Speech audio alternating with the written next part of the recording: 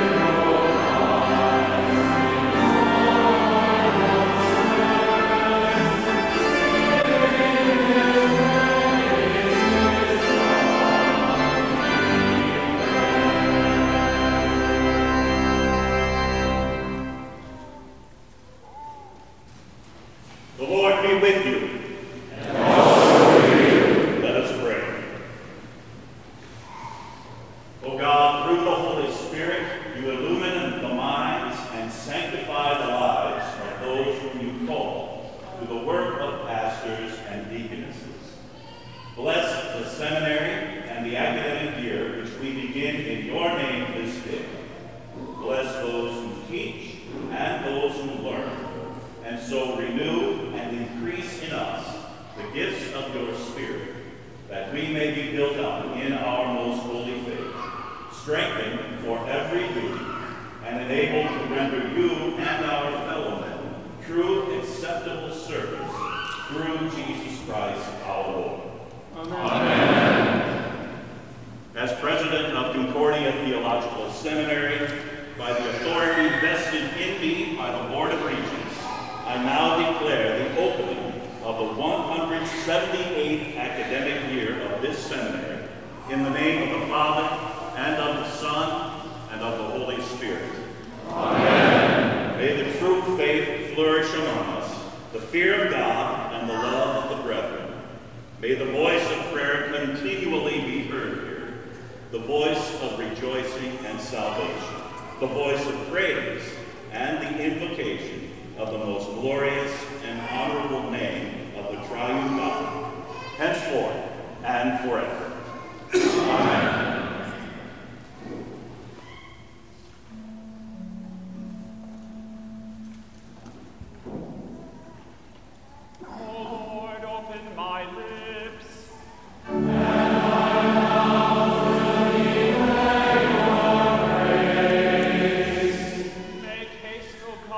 Deliver me.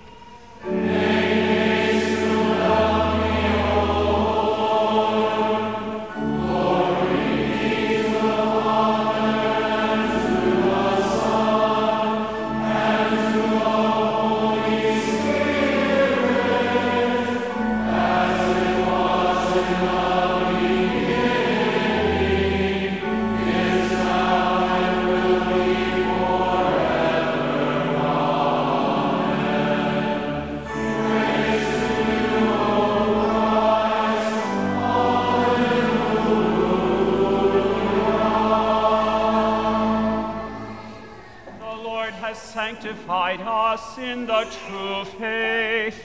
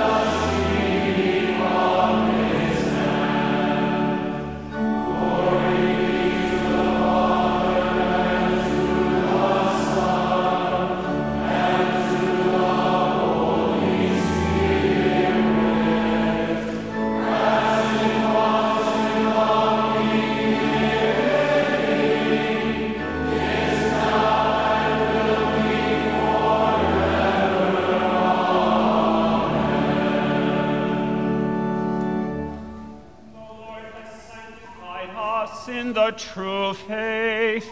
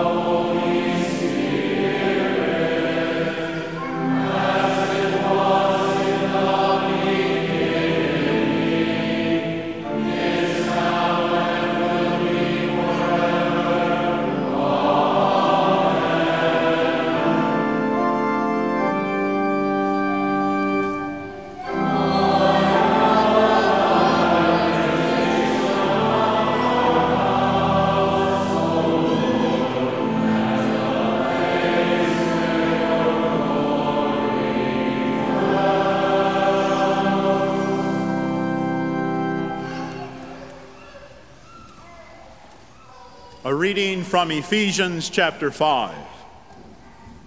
Let no one deceive you with empty words, for because of these things the wrath of God comes upon the sons of disobedience. Therefore do not associate with them, for at one time you were darkness, but now you are light in the Lord. Walk as children of light, for the fruit of light is found in all that is good and right and true. And try to discern what is pleasing to the Lord. Take no part in the unfruitful works of darkness, but instead expose them. For it is shameful even to speak of the things that they do in secret. But when anything is exposed by the light, it becomes visible. For anything that becomes visible is light. Therefore it says, "Awake, O sleeper, and arise from the dead, and Christ will shine on you." O Lord, have mercy on us. Thanks be to God.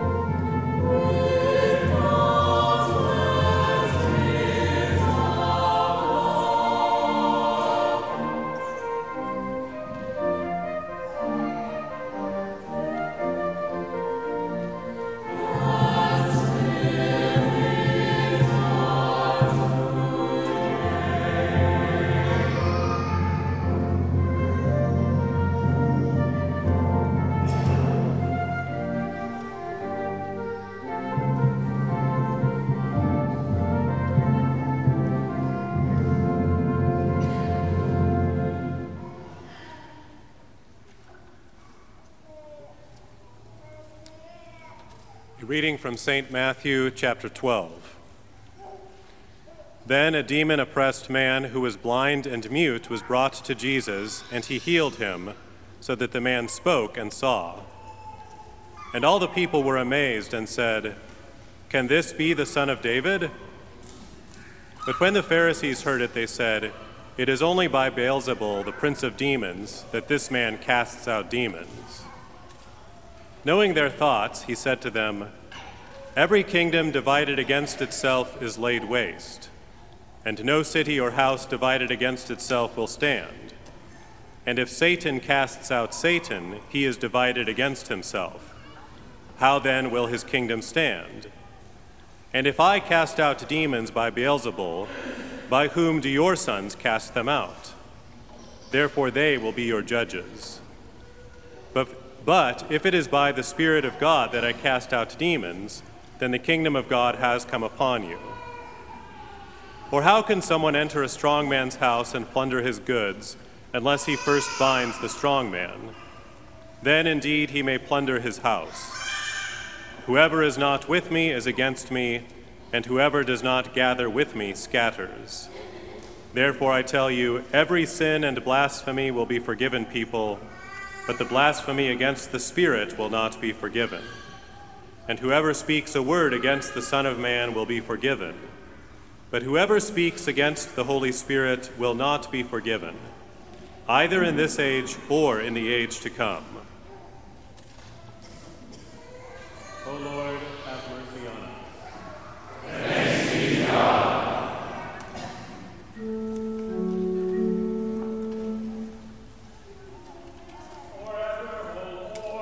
Your word is firmly set in the heavens.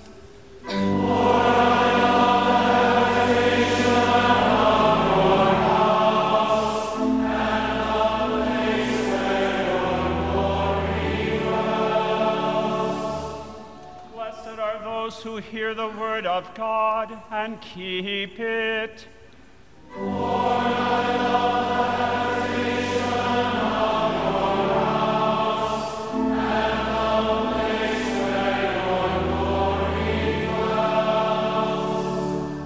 Glory be to the Father, and to the Son, and to the Holy Spirit.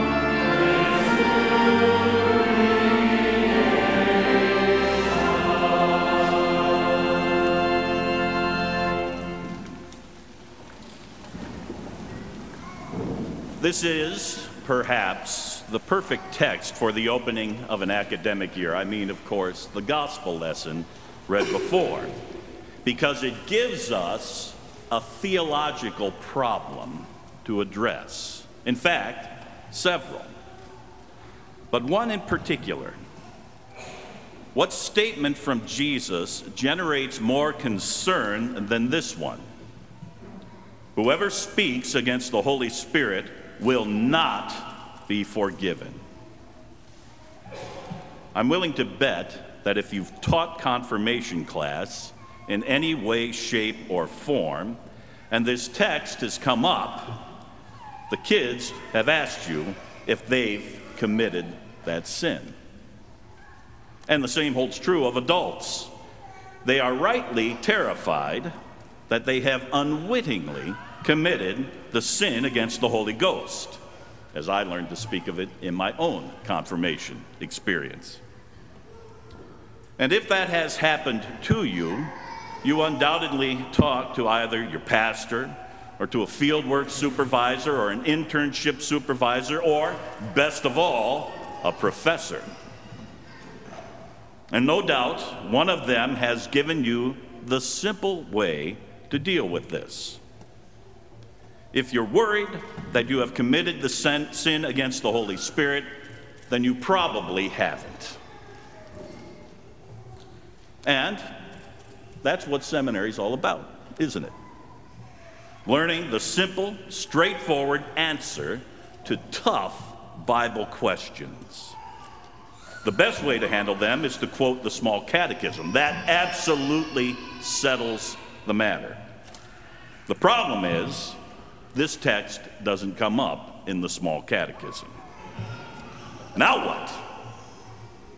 Well, you have to read and think, and that's hard. And it's also dangerous, because now the opportunity emerges to go completely off the rails theologically. Because, to put it in the form of a question, isn't that exactly what the Pharisees did in our text? They had simple, straightforward answers for every Bible question that came up. And if the Bible didn't say clearly enough what they wanted it to say, or didn't say it at all, then they reinterpreted things to their own satisfaction. But this can't be us, we say. After all, the Pharisees practiced cursed eisegesis. We practice blessed exegesis. To which I say, well, Mr. or Ms. Pharisee, that's a nice, straightforward, simple answer that covers all the bases and helps no one. The temptation is always to say too much, too quickly, and the better way is to let Jesus do the showing and the talking. And that's what we get in this text. Instead of a formulaic answer, Jesus challenges us with a simultaneously simple and complicated consideration of life. The narrative is simple. Then a demon-oppressed man who was blind and mute was brought to him. And he, Jesus, healed him, so that the man spoke and saw. Jesus helped this poor man. He loosed his tongue. He gave him sight.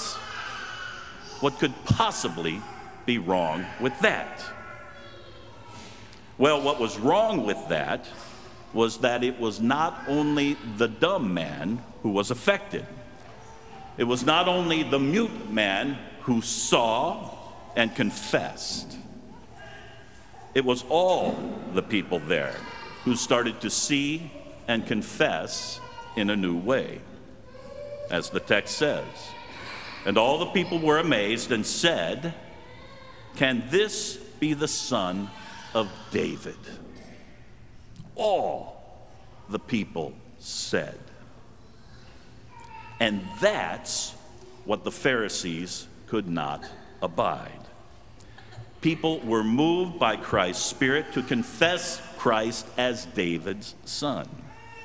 And so what did the Pharisees do? They theologically pounced on and pronounced against Jesus. It is only by Beelzebul, that the prince of demons, that this man casts out demons. There's your simple and straightforward and completely wrong, I might add, theological statement. And this is what I cannot stand about those blasted Pharisees. Christ, the fulfillment of Scripture, stood right before them. And he fulfilled those Scriptures right before them. And they missed it, despite the fact that he was right before them. So why did they miss it? Because they apparently could not have cared less about the demon-oppressed man, or the demon-oppressed crowd, or the demon-conquering Christ.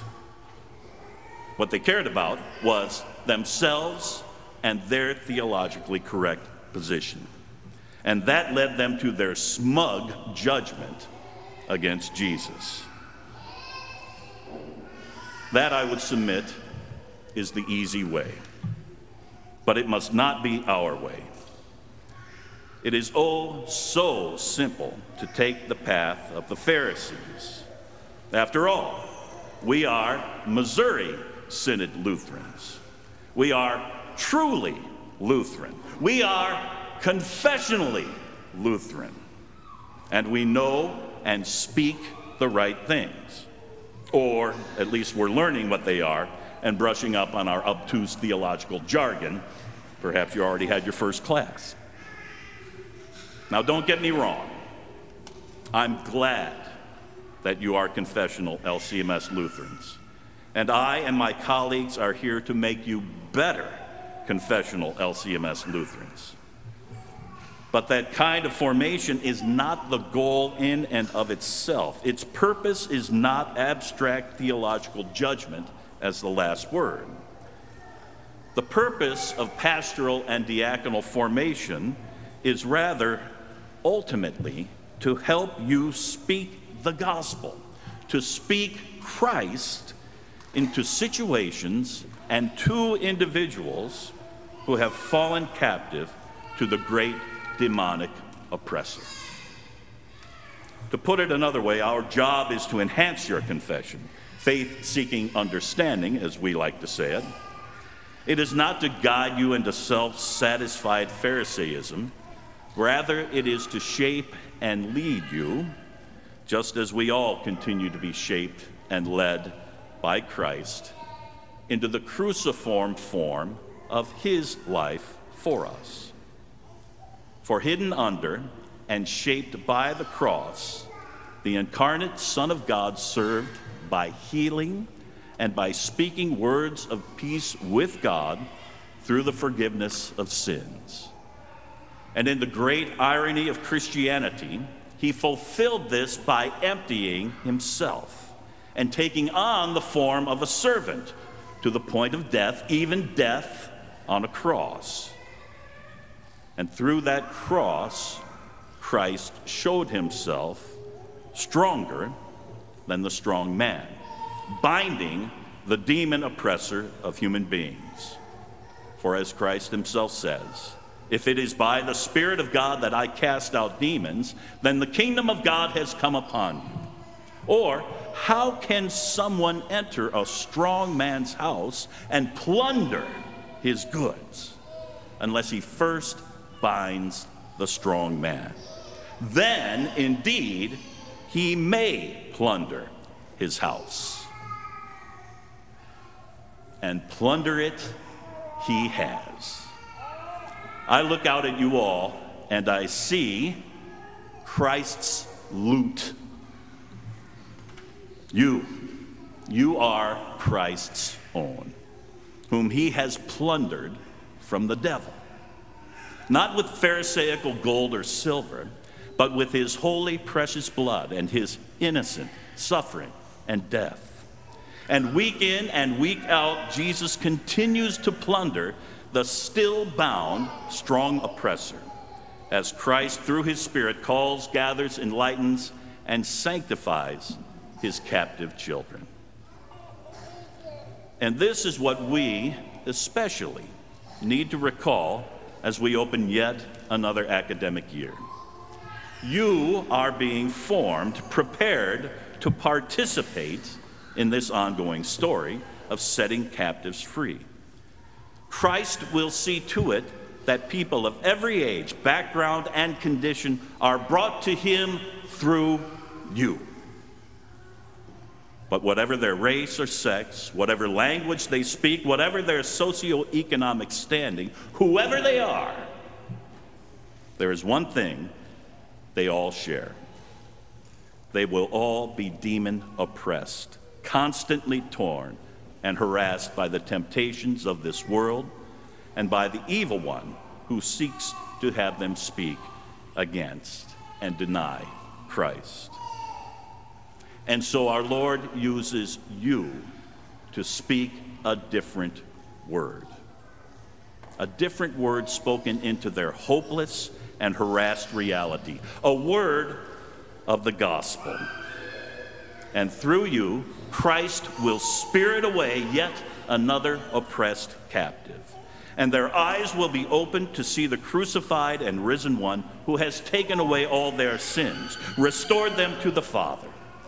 And their tongues will be loosed to confess with the confidence that only the Holy Spirit gives.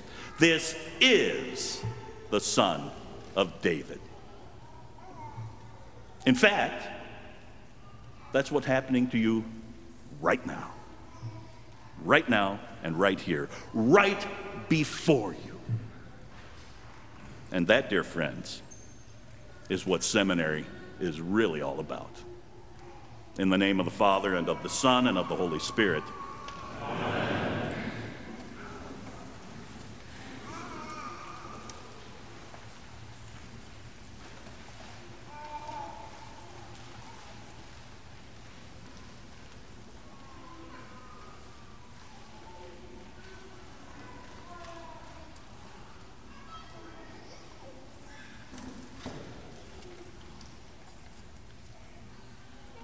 Brothers and sisters in Christ, Reverend Kramer has been called to teach at Concordia Theological Seminary.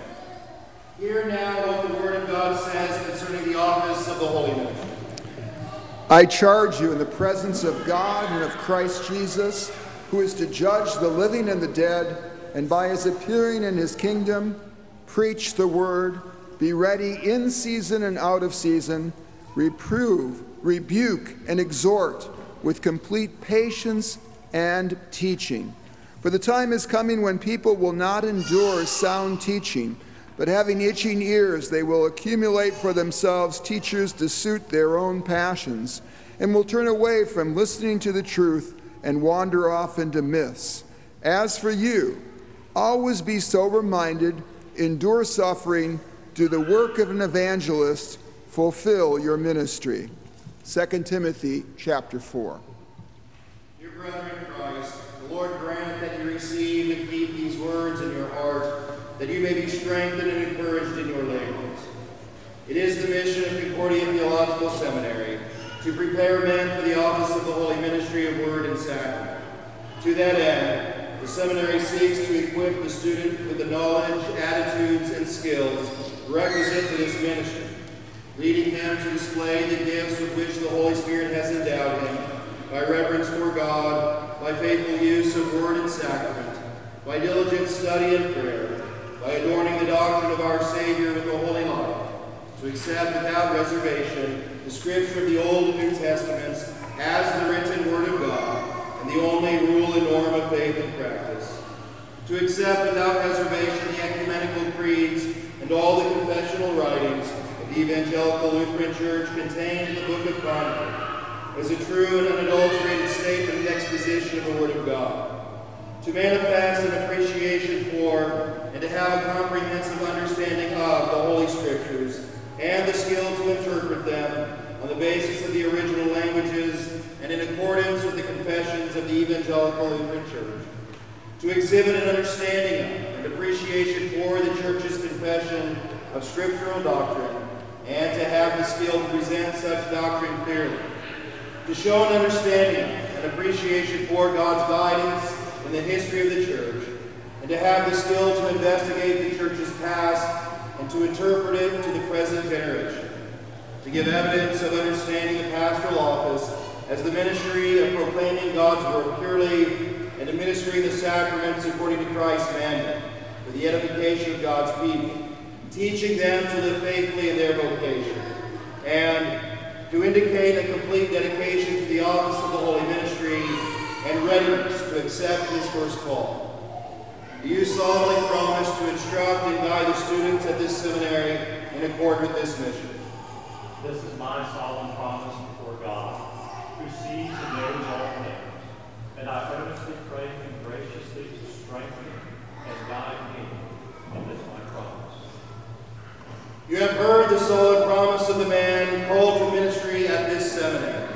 Will you now receive him, show him fitting respect and honor, and pledge to cooperate with and support him in his work? If so, answer, we will with the help of God. We will with the help of God. Carl Beckwith, I install you as Professor of Historical Theology at Concordia Theological Seminary in the name of the Father, and of the Son, and of the Holy Spirit. Amen. Let us pray. O Lord our God, by your Son the world has been redeemed, and you want all to be saved and to come to the knowledge of the truth. Bless our seminary with teachers who are faithful to your word, and with students who are eager to receive the wisdom that comes down from heaven. Fill those who study with a loving concern for your people, and equip them with the competency to be able ministers of the New Testament, not of the letter but of the Spirit. Through Jesus Christ, your Son, our Lord, who lives and reigns with you in the Holy Spirit, one God, now and forever. Amen. Go in peace and joy. The Almighty, most merciful God, the Father, the Son, and the Holy Spirit, be with you, bless and strengthen you for your work in his name.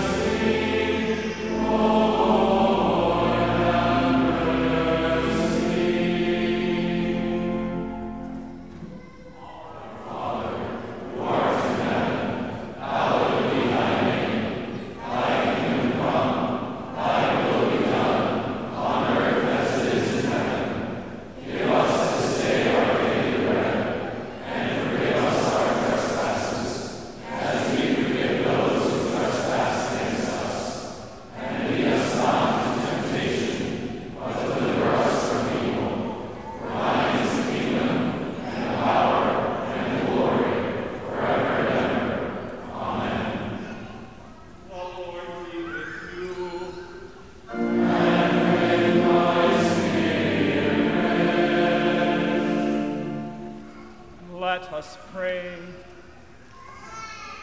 Almighty God, your Son willingly endured the agony and shame of the cross for our redemption. Grant us courage to take up our cross daily and follow him wherever he leads. Through the same Jesus Christ our Lord, who lives and reigns with you in the Holy Spirit, one God, now and forever.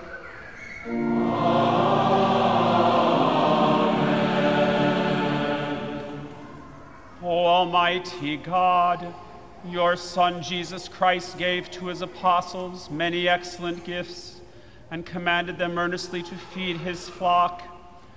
Fill those who aspire to the office of the holy ministry with a loving concern for your people, and equip them with a competency to be able ministers of the New Testament, not of the letter but of the Spirit, through Jesus Christ our Lord. Amen.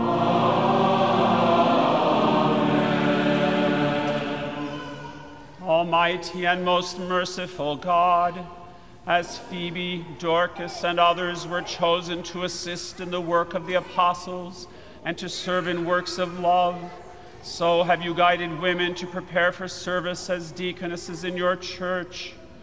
Grant them grace and strength during their time of study and preparation, that they may serve you faithfully to the glory of your name, to the help of those in need, and to the everlasting benefit of your church. Through Jesus Christ our Lord.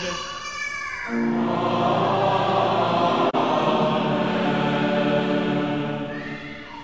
Almighty God, Heavenly Father, your mercies are new to us every morning, and though we in no wise deserve your goodness, you abundantly provide for all our wants of body and soul. Give us, we humbly pray, your Holy Spirit, that we may heartily acknowledge your merciful goodness toward us, give thanks for all your benefits, and cheerfully serve you. Through Jesus Christ, your Son, our Lord, who lives and reigns with you in the Holy Spirit, one God, now and forever. Amen.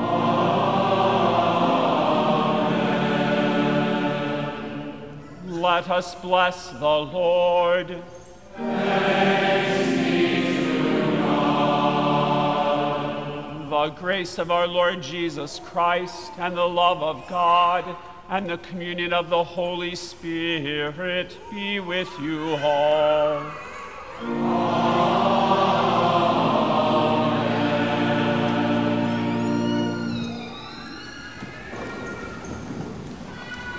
It is a privilege and delight to welcome you here this morning as we celebrate God's continued work here at Concordia Theological Seminary in Fort Wayne. We're especially thankful for those friends and family who are here to celebrate along with new students, returning students, those who've joined us via live stream. It is great to have you with us, but it's also kind of nice to have this first-year class here with us. You all are gifts from God, co-workers in Christ alongside of us, and we are deeply thankful for your presence. We're also deeply thankful to Dr. Beckwith joining us. Another gift. God so richly lavishes his gifts upon us. Remarkable. We look forward to our service alongside of you as well, and happy to have your family here with us. What a great privilege. Dr. Grimm said to me, now don't go into auto mode and thank the preacher.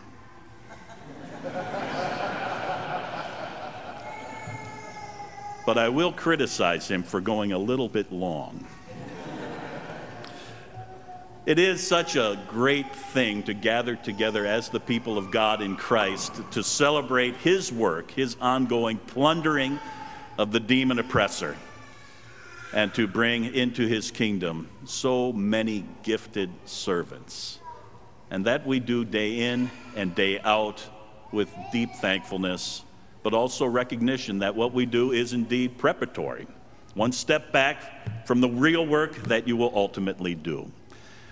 And as we celebrate this day, I think there was something about the sun shining on us in a couple of the hymns today. It will be a hot one, but it is a great day to take advantage of our time together, to look at the handiwork of God in creation, but even more specifically, to see in the face of Christ the love of the Father for each of us, his creation, his fallen people, but who have been restored through Christ and gathered by the Spirit. God bless you this day and always, in the name of Christ.